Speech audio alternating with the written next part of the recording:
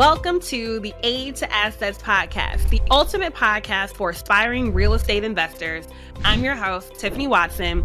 Join me as we discuss real estate investing for 9-to-5ers. We'll talk about everything from money mindsets and property ownership and different strategies you can use to invest in real estate. I want to empower investors, especially those of us who are working full-time, who want to navigate the world of real estate, uncover the secrets to building wealth, generate passive income to achieve financial freedom. Equip yourself with resources from experts, practical tips, and step-by-step guides on how to kickstart your real estate journey. We'll also hear from 9-to-5ers who started to build their own portfolios, what they did and how they did it, so you can do it too. Tune in and transform your main job into your biggest silent investor in your real estate investment business. This is your Aid to Assets. Hello, everyone, and welcome to another amazing episode of the Aid to Assets podcast. I'm your host, Tiffany Watson, and I get to help you get started with your real estate investment portfolio. Y'all know this show is here for the 9-to-5er that wants to add an additional stream of income through real estate. And so I interview investors that have already gotten started and the professionals that help them do it. And today I got a double threat because not only does my guy help people get their own portfolios up together, but he also got a real impressive portfolio himself. So y'all know how we do it around here. Go ahead and get those notebooks. Y'all get ready to take notes. Antonio's going to drop all kind of jewels that you are not going to want to miss. So before we get started, Antonio, hey, how you doing? I'm doing amazing. How about yourself? I am wonderful. I can't complain. So excited to have you on the Aid to Assets show. Thank you for coming. Absolutely. I'm excited to be here. Hopefully I can add some value to your listeners. Oh, without a doubt. I don't even question that at all. So before we even jump into the good stuff, one of the things that we like to do here is start out with receipts. Let people know why they need to go ahead and hit that like and subscribe button. Tell us about that portfolio. What you got going on over there? All right. So as far as the rental portfolio, I have 13 units here in Louisiana, and I'm also an investor on an apartment complex in Georgia. It's a 240 unit. But in addition to that, I'm a realtor. I'm a broker owner of Service First Real Estate. I have escaped the rat race. I used to work in corporate America. I got out of there, and now I'm full-time real estate. So I have a lot of things I don't know where you want to go with it, but I have a lot of, things we could talk about. Because I've been listening to your podcast episodes, and I feel like I can hit both sides of it, from the realtor side, but also from the investor side as well. Absolutely. That's why we wanted you here. And it's so good because you already know that's the first thing is for many of our listeners, we're still working. Myself, I'm still in corporate and starting to do this real estate on the side. And so I want to start from the very beginning. How did you first get started in the real estate? Okay, so I graduated from LSU in 2007, and I took a job as a bank examiner with the federal government. So I moved to Dallas for this job. Somewhere at the beginning of the job, maybe the first 3 or 4 months, I wasn't feeling it, first of all. But one of my friends put me on Rich Dad, Poor Dad. I wasn't a big reader at all up until this point. So I read the book. It opened my eyes to real estate, but I didn't have that, I guess it gave me the background, but it didn't give you any actionable steps. So I didn't know what to do. I didn't buy my first piece of real estate until 2018, by the way. So I read the book in 2007. I wanted to buy real estate, but I was scared. I let fear prevent me from buying for 11 years. I went to every single conference you can think of. I went to all the meetups. I bought all the books. I used to invest heavily in my education, but I was always scared to take action. So my very first property that I purchased was actually a commercial office building that I still own today. That's what the brokerage is out of. Yeah, first purchase. I know it's not traditional because you usually think you buy a single family house, but now I bought an office building. Wow. Yeah, and then it was rent started to come in, and I was like, damn, this is easy. And that's what I became addicted after that. Wow. So yeah, that's definitely not normal. You definitely do not typically hear people go on the commercial side first. But let's unpack a little bit because we, especially being in this space now, we know a lot of people who love the masterminds. During the pandemic, that has grown even more prevalent. And so there's a lot of groups, there's a lot of meetups, there's a lot of information at our disposal. Talk to us a little bit about you were spending all this money, but just couldn't pull the trigger. What was going on there? I was just scared. I don't have any, like I was the first person to go to college in my family. I didn't have any resources, anybody I can question. Like nobody's ever done this before that's around me. So I didn't know what to do. I didn't know how to do it. I would talk to people, but then at the same time, I didn't really trust people that I didn't really know. So I was just scared to pull a trigger and didn't think about it. Like 2007 to 2018, just imagine, you know what happened during that time frame. Had I started buying properties in 2010 and on, I'd be multi-millionaire by now, but I was scared. Yeah. Okay. So then what was it that was like, okay, 11 years I have been listening, reading, talking to people. What was the push that got you to get your first property? I was just like, I'm going to do it. I'm just going to do it. I'm wasting all this time. I just need to take action, take the first step. I'll figure it out, later. I'll course correct as we go. So I just did it. And I was like, damn, this is really easy. Like, I didn't realize how easy it was. And I was so mad at myself. That's one thing I will always regret, not buying property back then. And I forgot to mention, 2010 is when I purchased my first property. So my first house to live in. I lived in the house about maybe 2 years after I purchased it. Warren Buffett bought 420 acres right by my house. So this is in a suburb of Dallas called The Colony. Okay. Mm-hmm. And as a result, property value started to skyrocket. Mm-hmm. I lived in the house for 6 years total. I sold it and moved back to Louisiana. Ended up pocketing 6 figures off that investment. So That got me started. Yeah, that was my seed capital to getting started with the real estate investing. 6 years and pocketed 6 figures off of something that you was going to have to do anyway because you had to get yourself somewhere to live. Yep. And don't forget about that tax exclusion. So, I was able to not pay taxes on it too, because the IRS allows you, if you live in there 2 out of the 5 years as your primary residence, not to pay taxes on $250,000 if you're single and $500,000 if you're married. Capital gains. Absolutely. Yep. So y'all, first of all, I want y'all to hear that Antonio said he was still afraid and he was like, I'm going to do it anyway. So in the comments, go ahead and do it anyway. There is nothing saying that you are just going to be fearless and ready to go, but you figure it out along the way. So you bought the commercial property. Tell us about that. What did you use the property for? How did that work? So actually, you're familiar with house hacking, where you buy a multi-unit, rent out one side, or rent out one unit or other units, Well, this one is an office building. It's really one office building with 4 individual offices. But what I do is I rent the individual offices out. So I'm house hacking the office building, if that makes sense. Yes, absolutely. Okay. So basically kind of like a non-traditional event space where people can come in and use the office space if they want to have, I'm sure. What are your tenants? Let's talk about that. So I have a janitorial company that only uses it to store their items and to interview people twice a month. I have a doctor who never comes there. He just uses it for the address. And then I have a nurse with some kind of home healthcare business where he doesn't use it either. He just uses it for the address. So nobody's ever there. And then one vacant unit is for our, the brokerage. If anybody needs to go to the office, then they have that available to them. Did y'all hear the lesser headache that he does not have? Because he has professionals that is renting his building out. And half the time they're not there because they're actually out doing the business. I love that. Okay. So you moved back to Louisiana. You back home now. Talk to us about where you went from there. So I was still working for the Dallas job, as a bank examiner. They just allowed me to work from home because my wife and I, we wanted to get closer to family. We wanted to start a family and we didn't want to do it by ourselves. So we moved back home in a suburb. We're both from New Orleans, but we live in a suburb of Baton Rouge right now, just to be closer. It's better than being in Dallas. So, I work from home while also, I forgot to mention, but I got my real estate license in 2010. Okay. I got it in Dallas, and I got it because we had gotten engaged, and I didn't want to go into debt paying for a wedding. And I know a lot of people spend a lot of money on weddings and go into debt, and that wasn't me. I didn't want to do that. So got my license. So I was doing real estate and working as a bank examiner at the same time since 2010. All right. So moved back home in 2016. While working from home, also selling real estate because I got my license in Louisiana as well.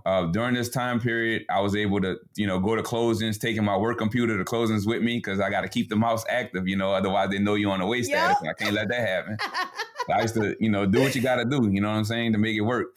I try to buy one property a year at least. But in 2023, I didn't buy anything. I couldn't find a good deal that would pencil out, with the interest rates, even though interest rates doesn't scare me. But at the same time, it has to make sense financially. I just didn't buy anything last year, unfortunately. What was I going with the story? I forgot where I was going with it. I know. Well, hold on. Okay. I was just going to say, so the whole time I'm working from home and selling real estate at the same time. And then in 2020, I decided to open up my own brokerage. So I opened up the brokerage. I'm running my own realtor business and I'm working a full-time job as a bank examiner. So it was tough. That's why I have a lot of gray hairs, because I was stressed out. And then sometime, I believe it was like January 9th of 2021, something happened at work where I was like, I can't do this no more. Like, I refuse. Like, I'm tired of people telling me what to do. I have to ask for permission to take vacation. I just couldn't do it anymore. So I made a promise to myself and said, by the end of this year, I'm quitting this job. And granted, I was making $120,000 working from home with government benefits. So that's a lot to walk away from. However, I knew it was something greater. You know what I'm saying? So I was able to quit my job December 17th. So 2 weeks before I wanted to, December 17th of 2021, I went all in on real estate, and it's been the best thing ever. Wow, that's amazing. First of all, congratulations, because just in general, taking the step of faith on yourself, it sounds easy. Like, I should be able to bet on myself, but that is no easy task. And so congratulations on just having the courage, despite I'm sure there had to be some underlying fear, to be willing to take that step of faith. But also walking away from a government job, a government 6-figure job, like, what? That's what people tell you. Like, you got to make 6 figures, and you walking away from 6 figures. So shout out to you for that faith step.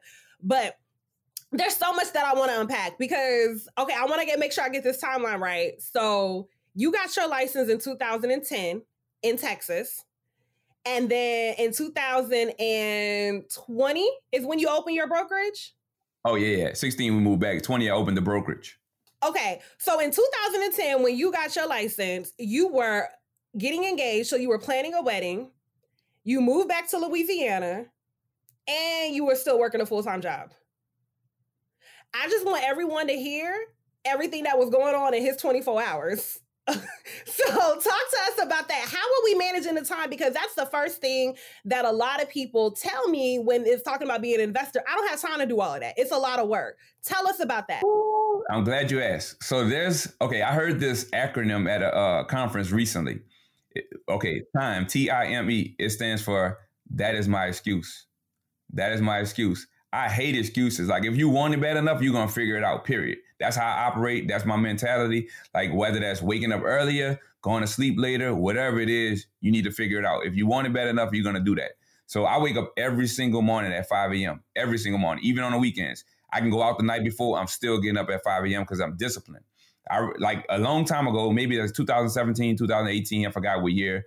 But when I first started waking up at 5, I had to trick my mind because it was hard at first, like I would look, and I know this may sound weird, but it works for me. Everybody's different. But I would trick myself into waking up because I struggled at the beginning. I used to say to myself, if I don't wake up at 5 o'clock today and do what I need to do, then my future kids are going to hurt because something I didn't do today. And that's how I used to trick my mind, and it worked.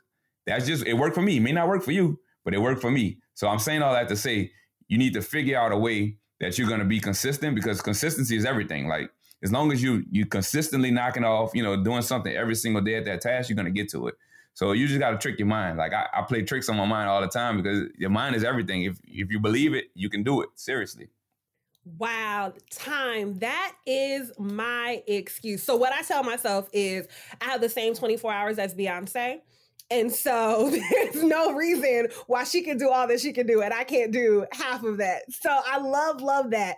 So what were you doing with that time? You wake up at 5 a.m. What does your day look like back then? Let's start while you were still working a full-time job and you were a realtor. So back then, I was working the full-time job. I would start at 6 a.m. Monday through Thursday. So 6 a.m. to 4:30 p.m. So 5 o'clock, I wake up and I, obviously have my coffee set to go off at 5. But I wake up, I read. I'm a big reader. Like, I read a lot. Like, I'm always reading at least 2 books at a time. Currently, like with the brokerage, we have a book club. So we get on a call Monday through Friday at 5:15 a.m. So we don't have everybody. Like, it's 23 of us in the brokerage, but only anywhere from 3 to 7 people will show up every morning. And on that call, we talk about our goals for the day. So what are you planning on getting accomplished for the day? It's sort of like an accountability group.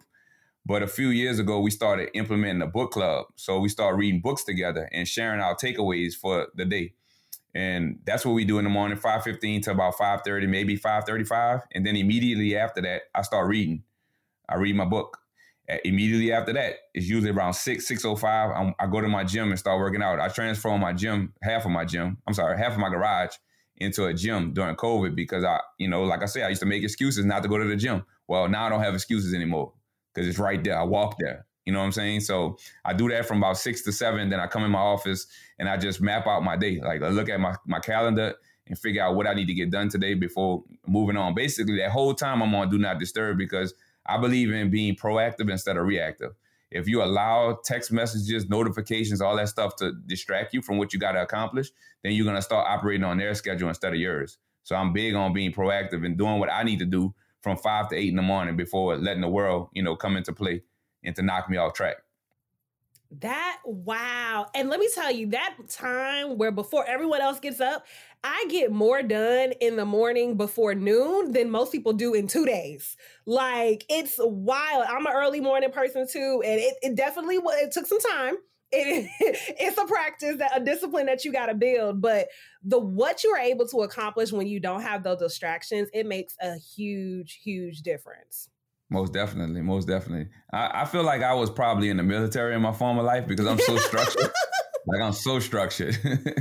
That's Seriously. Crazy you say that because I believe it. I come from a military family. Like everybody was in the military. So I'm used to it. My dad don't play. And so I know what that was like. And so, yeah, that makes a lot of sense.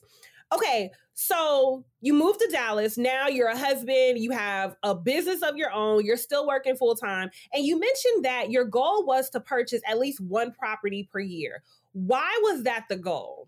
I read it in a book. I forgot what book, but it was like one property a year make you wealthy, So that was my goal. Fairly easy goal. One property a year. You got 12 months to figure it out. Yeah, that's not hard to do, right?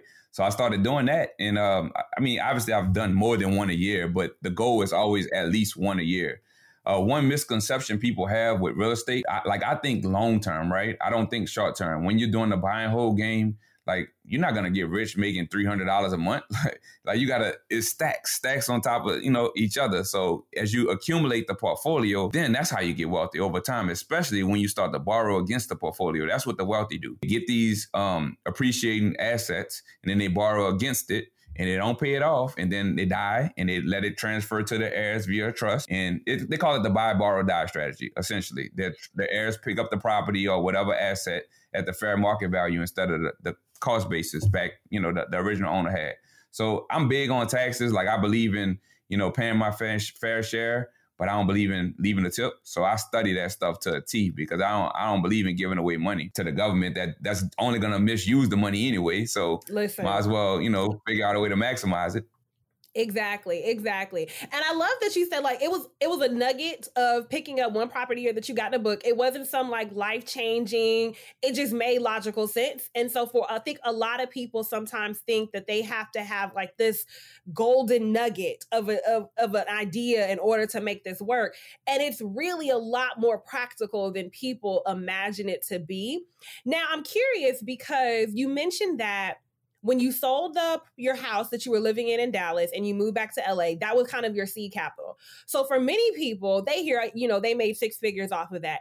There's so much that they can do with that money. What was it that made you say, I'm going to invest this instead of spending this on something else? Personal finance. I love personal finance. So that's when I say I read, that's the type of stuff I'm reading. I know this stuff. I feel like I'm a borderline expert over here with the personal finance game for real. So I know you have to invest. If you want to outpace inflation, you have to invest it. You can't just spend it. I don't believe in buying materialistic stuff. That's just me personally. So I knew that if I wanted to get wealthy based on my readings and based on my job as a bank examiner, because we didn't talk about that, but what I used to do is review people's financials, review loans and stuff. So I have the inside track on what it takes to get wealthy because I'm seeing all these people's financials. I know that they own real estate. I know that they have all these write-offs when it comes to taxes because of the real estate game. Mm-hmm. So I have this in my head. I want success leaves clues, as they say, right? So if I know this is there, why not? Why can't I play that game? So yeah, I'm the first in my family for a lot of things. First millionaire in my family, first to go to college. I'm breaking generational curses in my family. Seriously. I love that. I love that. And that's one of the reasons why this platform was created, because our generation, especially, we are doing so many things different than our parents and our grandparents. And so that is the story for so many of us. I used to work former life, I used to work in education. And so I told people, of course, people were coming familiar with being a first generation college student. But then there was, for many of us, now I'm in recruiting. And so I talked to my colleagues, for many people, we're first generation corporate. And so a large part of my recruitment career has been on university recruiting and helping students to get their first corporate job. They didn't have people to ask them what it was like to work in an office, to understand what the social norms are. And so then now in this part of my career, I'm dealing with first generation investors, because for many of us to be able to say we bought a house, that was it. That was the goal. That was the ceiling and not the floor. And we're changing the game to be able to say, no, there's a lot more that we can do. Speaking of education, so the fact that I know the information that I do know, what I like to do is I like to teach, especially the youth. So like I'm a part of the 100 Black Men of Baton Rouge. And what we do is we do this program called Dollars and Cents. It's actually about to start up next week. It's like it's an 8-week program. Every January through February, March, we teach this program. So it's credit, real estate, taxes, insurance, the wealth gap, budgeting, is all this stuff that we teach them at a young age as high school students, because I believe in giving back. And especially if I had this information at a young age, I'd be killing it right now. I'm 39. If I had this information back then, I'd be so wealthy right now. But that's one thing I do. In addition, on Tuesday nights, when we've been doing, it's me and about 5 others all around the U.S. We've been teaching real estate investing every single Tuesday night for free since August of 2020. Every single Tuesday night. I can count on hand how many times we missed. Every single Tuesday night, free information. And so it's like our community. So it's like giving back. We have about 720 people in the group, but only about 30 to 50 show up on Zoom every Tuesday night, which is still cool. Mm-hmm. We built a nice little community, a free community of just giving game, just giving the information back. And I love doing that kind of stuff. Have knowledge and you're not giving it back, you're being selfish. Period. Absolutely. Absolutely. I love that. And y'all will have information about the call if y'all want to jump on Tuesdays with Antonio.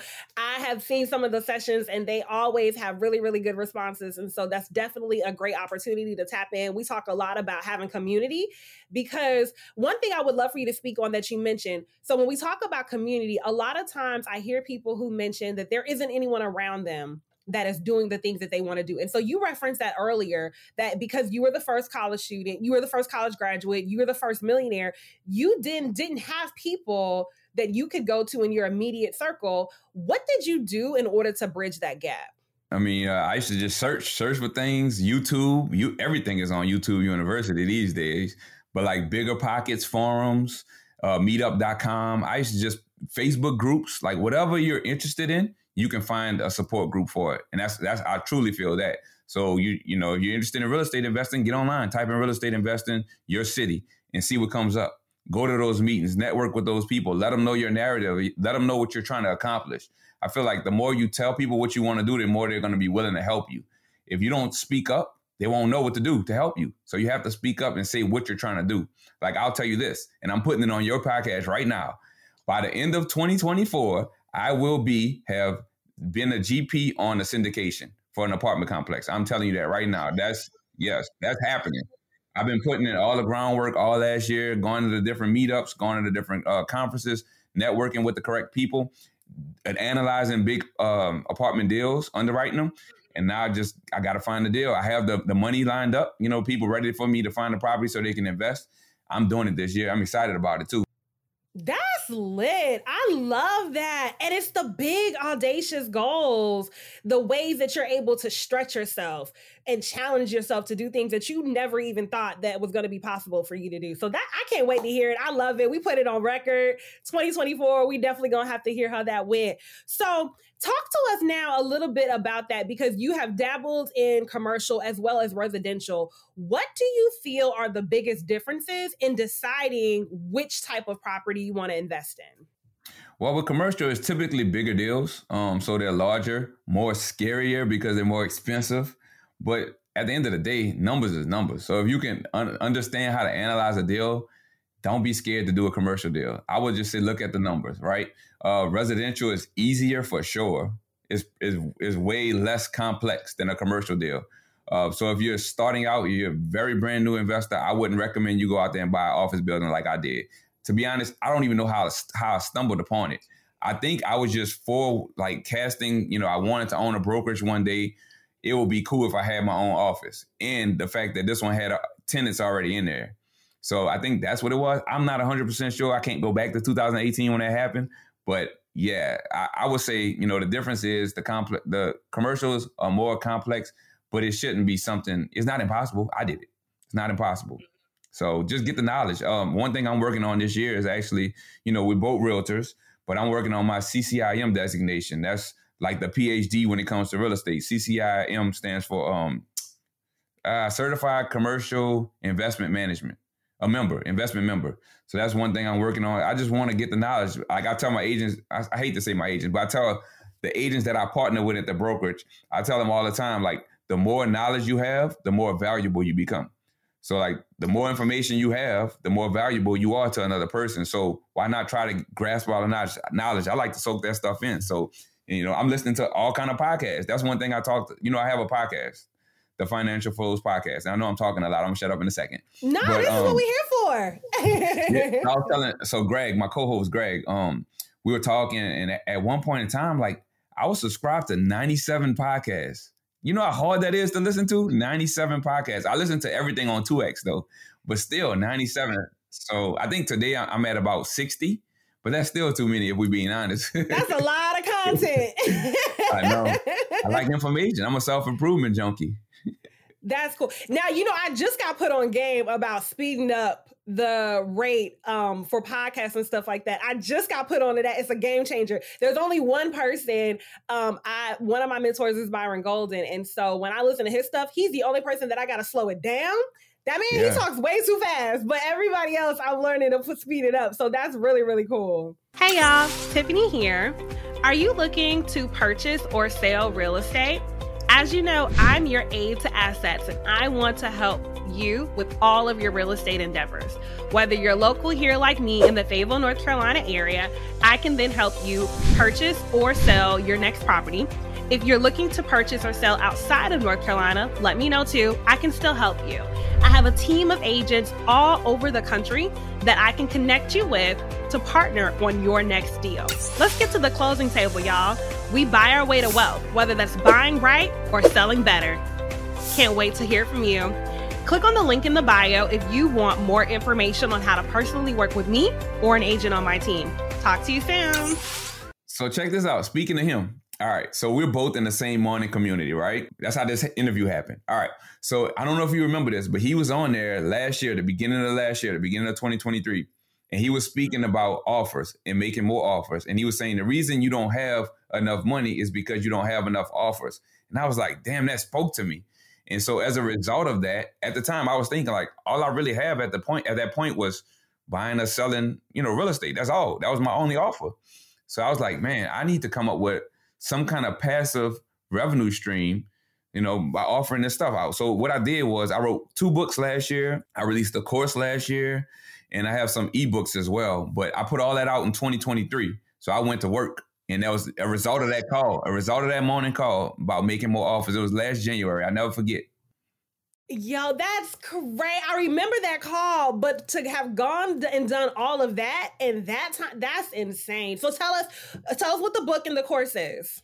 All right. So the first book I put out was last February. It's called I'm Out, Escaping the Rat Race, One Income Stream at a Time. Wait a minute. Hold on. What up?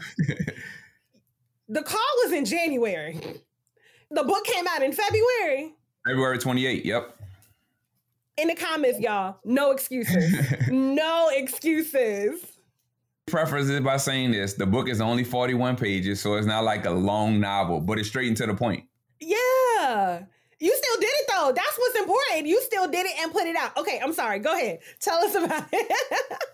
So I'm out, escaping the rat race, one income stream at a time. And it's basically teaching you how I got out of the rat race and then giving a framework around it and how you could do it as well. That's for people who maybe they work in a 9-to-5 and they're working and they're making like living paycheck to paycheck and they know there's a better way, but don't know how. Well, this is it right here. That's the book for that. Then I put out another one, July 17th. That one is From Listed to Sold, 55 Expert Strategies to Sell Your Home in Any Market. Then that one took a little while longer. That was 183 pages. So it's basically marketed. I use it as a for sale by owner lead capture, and I mail it to them. But also as realtors can use it as well, just giving ways to sell properties. I'm the expert, obviously, but expert strategies to sell your house in any market, no matter buyer's market, seller's market, doesn't matter. And then the course. My bad. One last thing, the course. So I put out the course. This was last Black Friday. So I put it out Black Friday weekend last year. And it's basically, and there's a community involved with that one too, once you finish the course. But it's based on the book, the first book, I'm Out Escaping the Rat Race. It's called Escaping the Rat Race Blueprint. And it's walking you through on how to exit the rat race. And I'm not against 9-to-5ers. I used to be one. It just wasn't for me. I don't like people telling me what I need to do and asking for permission to take vacation. I don't like that. That's just not my style. I love it. See, my goal right now is to be work optional. And so I feel you, because I tell people all the time, your 9-to-5er is your first investor if you leverage it right. For many of us, we are just using our 9-to-5 to buy extra things to make us forget that we got to go back to work on Monday. That's not going to move the needle. And we cannot get wealthy by living paycheck to paycheck. We can't even get wealthy just saving our money. And so I want to be work optional, where if I choose to have a job, cool. But if I don't, I'm still good. And so I tell people having one income stream is too close to zero. And that's what prompted me getting into this business and wanting to educate people, because I was working at the biggest company in the world and knew people that were living paycheck to paycheck. It blew my mind. Like, how you making 6, 7, 8 figures and you live in paycheck to paycheck? And I was like, so it's never about how much money you make. It's about how you manage the money you have. Yep. Lifestyle creep. That's what they call that. When you get another promotion, you start going out buying more things, getting a bigger house, getting a better car, things like that. That's exactly what it was. Between that and them golden handcuffs, where they offer you a little bit more stock options so you stay longer. And I said, oh no, y'all, I work too hard. No, I don't want to be handcuffed to nothing. So that's huge. And so we'll definitely, again, y'all have that in the description too. This morning I was scrolling on Facebook and I came across this post. It said, how much money does your employer have to pay you to forget about your dreams? Listen. That resonated with me so much. Yes. How much money does your employer have to pay you to forget about your dreams? Mm-hmm. Seriously. And we put a price on it every day when we go to work. Yep. Every day when we go to work and don't do anything else. Facts. So you got to get out there and get some properties. Let's leverage this banking experience that you got and add it to your realtor experience. So we have an audience here, like I mentioned. So most of us are 9-to-5ers, and we are trying to figure out how to get the first investment portfolio. So I want to do 2 different scenarios, if that's okay with you. Sure. Okay. So the first one is a person that does not own any property yet. They are still renting, but they have been reading and hearing a lot about real estate and the importance of having it. How would you recommend they prepare themselves to become an investor? Easiest thing for them, and I guess there's going to be case by case, but house hacking. And that's the first thing comes to mind. Like renting out, buying a multifamily unit, 2 to 4 unit property, and renting out the other units. The reason you want to do this is because it's going to reduce your housing expense significantly. Housing and taxes are, largest expenses in general. So if you can, reduce that housing expense significantly by buying a property and renting out the other side, and you only have to do it for a year. Do it for a year, move into another one. Repeat the process. Rent your old unit out. Now you got an investment property where you're renting out both sides. If it was a duplex, you're getting rental income. And the cool thing about it is the lender is going to allow you to use that income that you're getting on the property to qualify. So it's a no-brainer. That's something right there that I wish I had known in 2010 when I first bought mine. I would have definitely used this strategy. That's a strategy I like to utilize with my newer clients, like people that's fresh out of college, their first job, or older clients like elderly, where they're fixed incomes and they don't mind living next to somebody and being a landlord. That's a great strategy for them. Absolutely. Love, love, love house hacking. I tell people that's the easiest way to get started. Why buy one house when you can buy 4? So I love that. Now, in terms of preparing the finances in order to do that, what do you recommend for people to have to prepare? How do you walk your clients through that? So I usually link them with my preferred lender, but in general, I'll just tell them, to make sure that they don't go out and buying no expensive cars, things like that. Just kind of, with the lenders, they want to see big deposits they don't want to see big deposits. So your money, if let's say you were getting gift funds from a family member, you want to plan for that in advance. So that way, because they usually want 2 months worth of bank statements. So you want to plan for that. Let's say my mom's giving me $10,000. All right, so I want to put that in my account and let that be seasoned for 60 days before I apply for the loan. So that way I don't have to answer questions when the lender asks for it. In addition, I want to make sure that I have like all of my tax returns, W-2s, all that stuff, and maybe a folder, something to make it easier. Because when you're applying for the loan, as long as you have the information handy and easily accessible, it's going to make the process way more smoother. So you don't want to be struggling trying to find this document and that document. You want to kind of like get your stuff in order. For my self-employed people out there, you want to think about this in advance, like, because, we don't like to show a lot of income on our tax return. Yep. So if I'm preparing, if I know, 2025, I want to buy a house as a self-employed individual. So maybe 2024, I want to show more of that money and not take as many tax write-offs. So it's all about strategy and planning. And that's where you should get with the realtor and the lender, so they can help guide you to the right direction. Absolutely.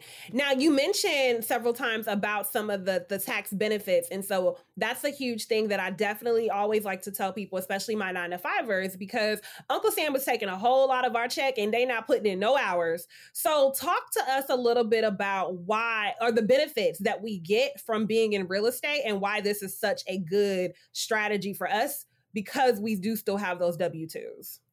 Okay, so there's so many things I want to go. I'm trying to think how I can play this, because there's so many ways I want to go with this. Like in general, what I teach, there's 5 ways that real estate pays you. We all know about cash flow. We all know about appreciation. Depreciation is the game changer, in my opinion. That's one of the ways that people don't really know about. But that's essentially, whenever you buy a residential property, the government allows you to depreciate it, meaning you can have paper losses on your taxes. You can depreciate the property by 27 and a half years. For commercial property, it's 39 years. So for ease of example purposes, let's say we have and you want to consult with your your accountant, a CPA, but for ease of example purposes, let's say we have a property worth $275,000, not including the land. It's only the structure, not the land.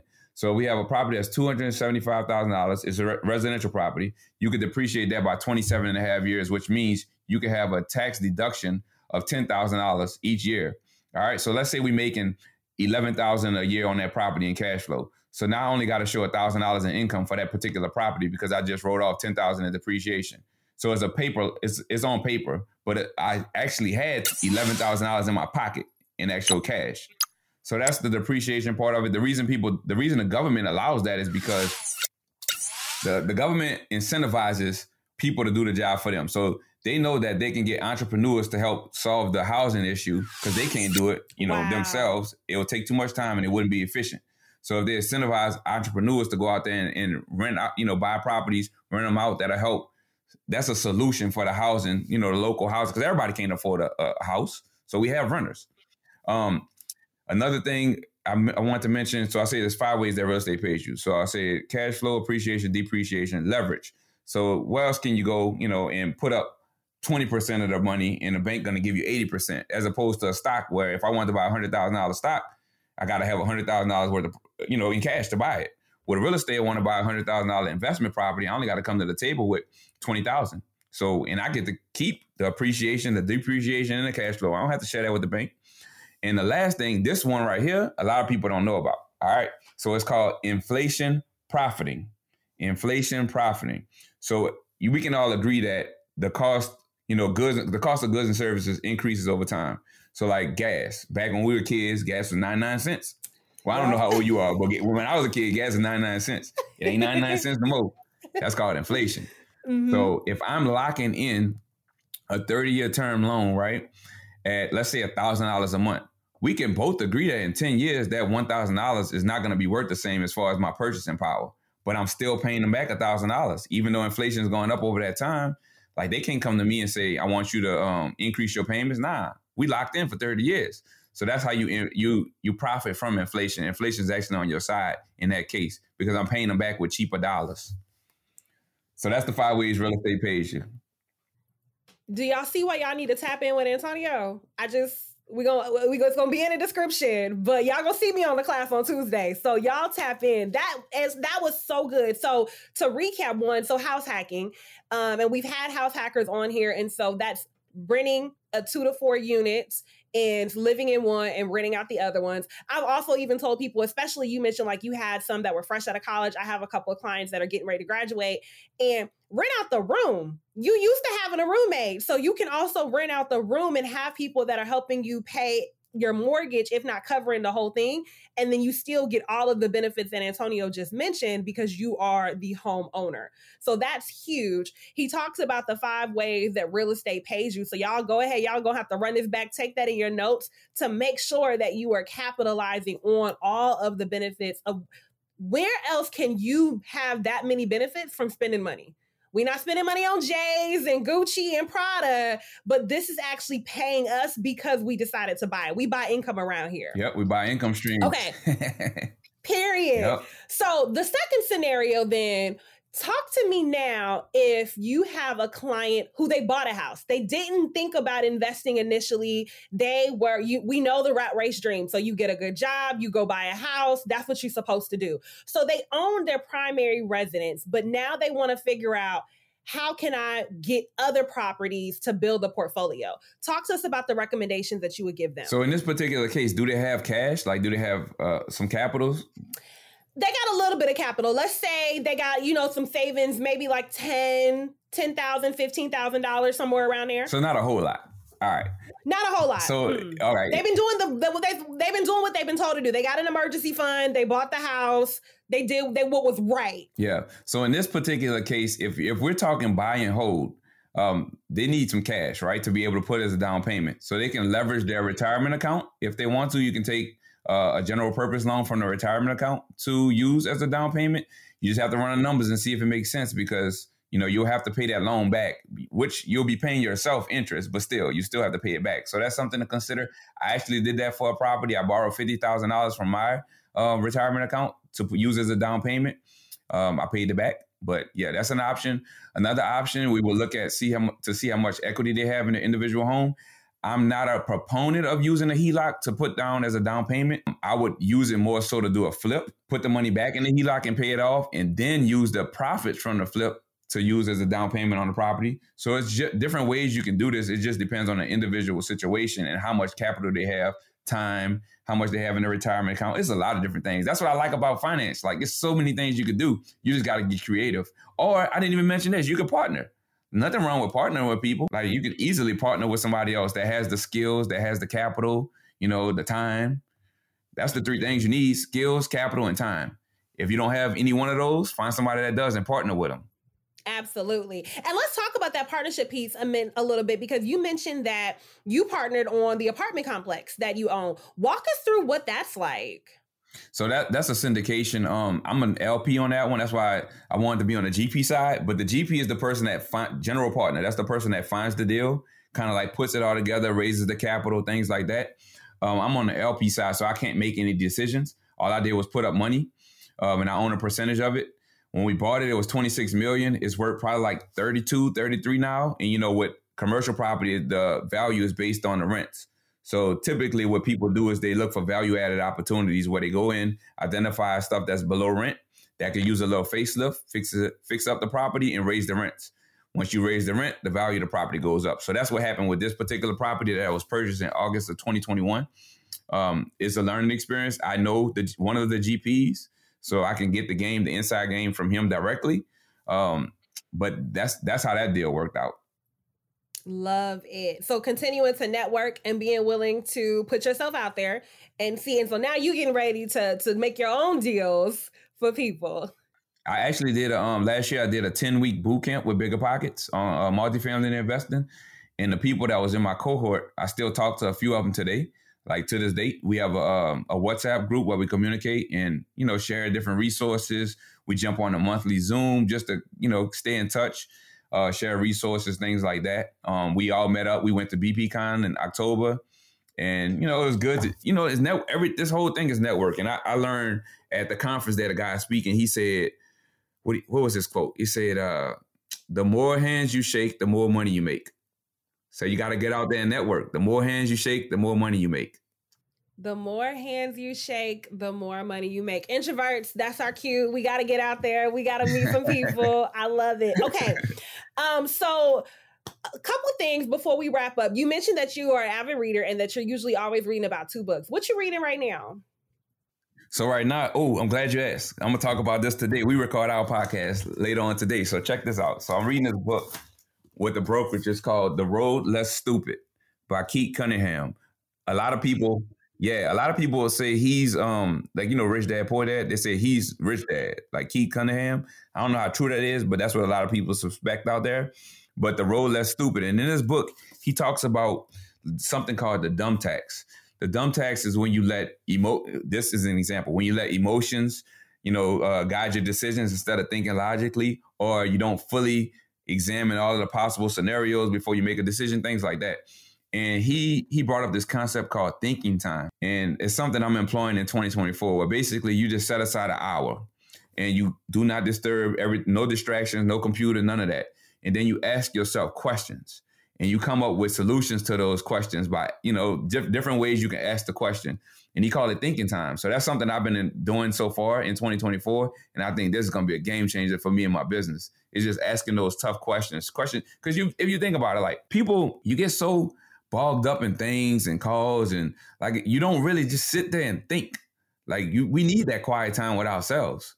And this is going to be a game changer for me. So that's one book I'm reading right now. Another book I'm reading. Let me clarify. So these questions that I'm asking myself, are these questions about, like, what kind of questions are they? So that's another thing. Each chapter he gives, based on whatever the chapter topic is, he gives you a set of questions. Let me give you an example. Okay. So like the chapter I read this morning, the questions, it says, some of the ones I highlighted that I want to ask myself, it says, what do our customers want and how do I know that this is the right answer? What is the solution I need to design to meet their needs and address their pain? Do I have the ability to successfully build a solution? How will I deliver it to them? Just questions like that, depending on whatever the subject is for that chapter. I like that. Okay, I'm a questions girl, so I'm very inquisitive. So I like that. I'm gonna have to check that out. It's a really good book. This is my second time reading it, actually. You know how sometimes when you read something, your mind wasn't necessarily ready to receive it? Oh, yeah. So I didn't pick up on a lot of this stuff the first time I read it, but now I'm like, I should have been doing this, but I wasn't ready. Yep, I got it. And this is the second one. Real Estate by the Numbers. Real estate. Yep. It's basically about deal analysis. So it's just a refresher. Okay, so let's talk about deal analysis a little bit, because that's always probably top 3 fears I get from folks that are wanting to go into the investment side. When you think about the top 2 formulas that you feel any investor should know when they are getting ready to get started, what would they be? Cash on cash return for sure. That's basically how much money you get put into the deal. That's the return on that money you're putting into the deal. That's why I love the BRRRR strategy, because every time I've done it, I put my money into the deal and I'm able to pull it back out. So my return in that particular investment is infinite at this point, because I don't have none of my own funds in the deal anymore. But cash on cash return will be number one. Loan to value will be another one. I hear a lot of people, quote unquote, gurus out there that want you to basically, like, it's all about leverage, but you have to balance, right? You can't utilize, let's say you utilize 100% financing and then values go down. Well, now you're underwater. So you have to put in something, like whether that's your individual money or somebody else investing with you, that's their money, whatever it is. But you gotta, put in some kind of money to kind of balance that loan to value. So that's 2. The next one would be, I don't know. I can't think of anything off the. Well, let me go back to the cash on cash return. Do you have a goal for yourself of like, I need to make my money back in X amount of time? Well, my cash on cash is like a benchmark. So like whenever I'm underwriting properties, mine is 12%. So I have to make 12%, at least a minimum of 12%. That's just me personally. Y'all in Louisiana getting 12% out. I need to come to Louisiana. Yeah, value's not, it's not bad out here at all. Like as far as, okay, I have my third one. I just thought about it. So you remember the 1% rule? All right. So basically, like if I have $100,000 property, I need to be getting at least $1,000 a month in rent. Well, the 1% rule used to work. It doesn't work anymore because values have kind of like gone up so much more than rents. But now I try to keep it around 0.8, 0.9%. That's my rule. That's the other thing I look for. So I guess that would be the 3 ratios that I could think of offhand.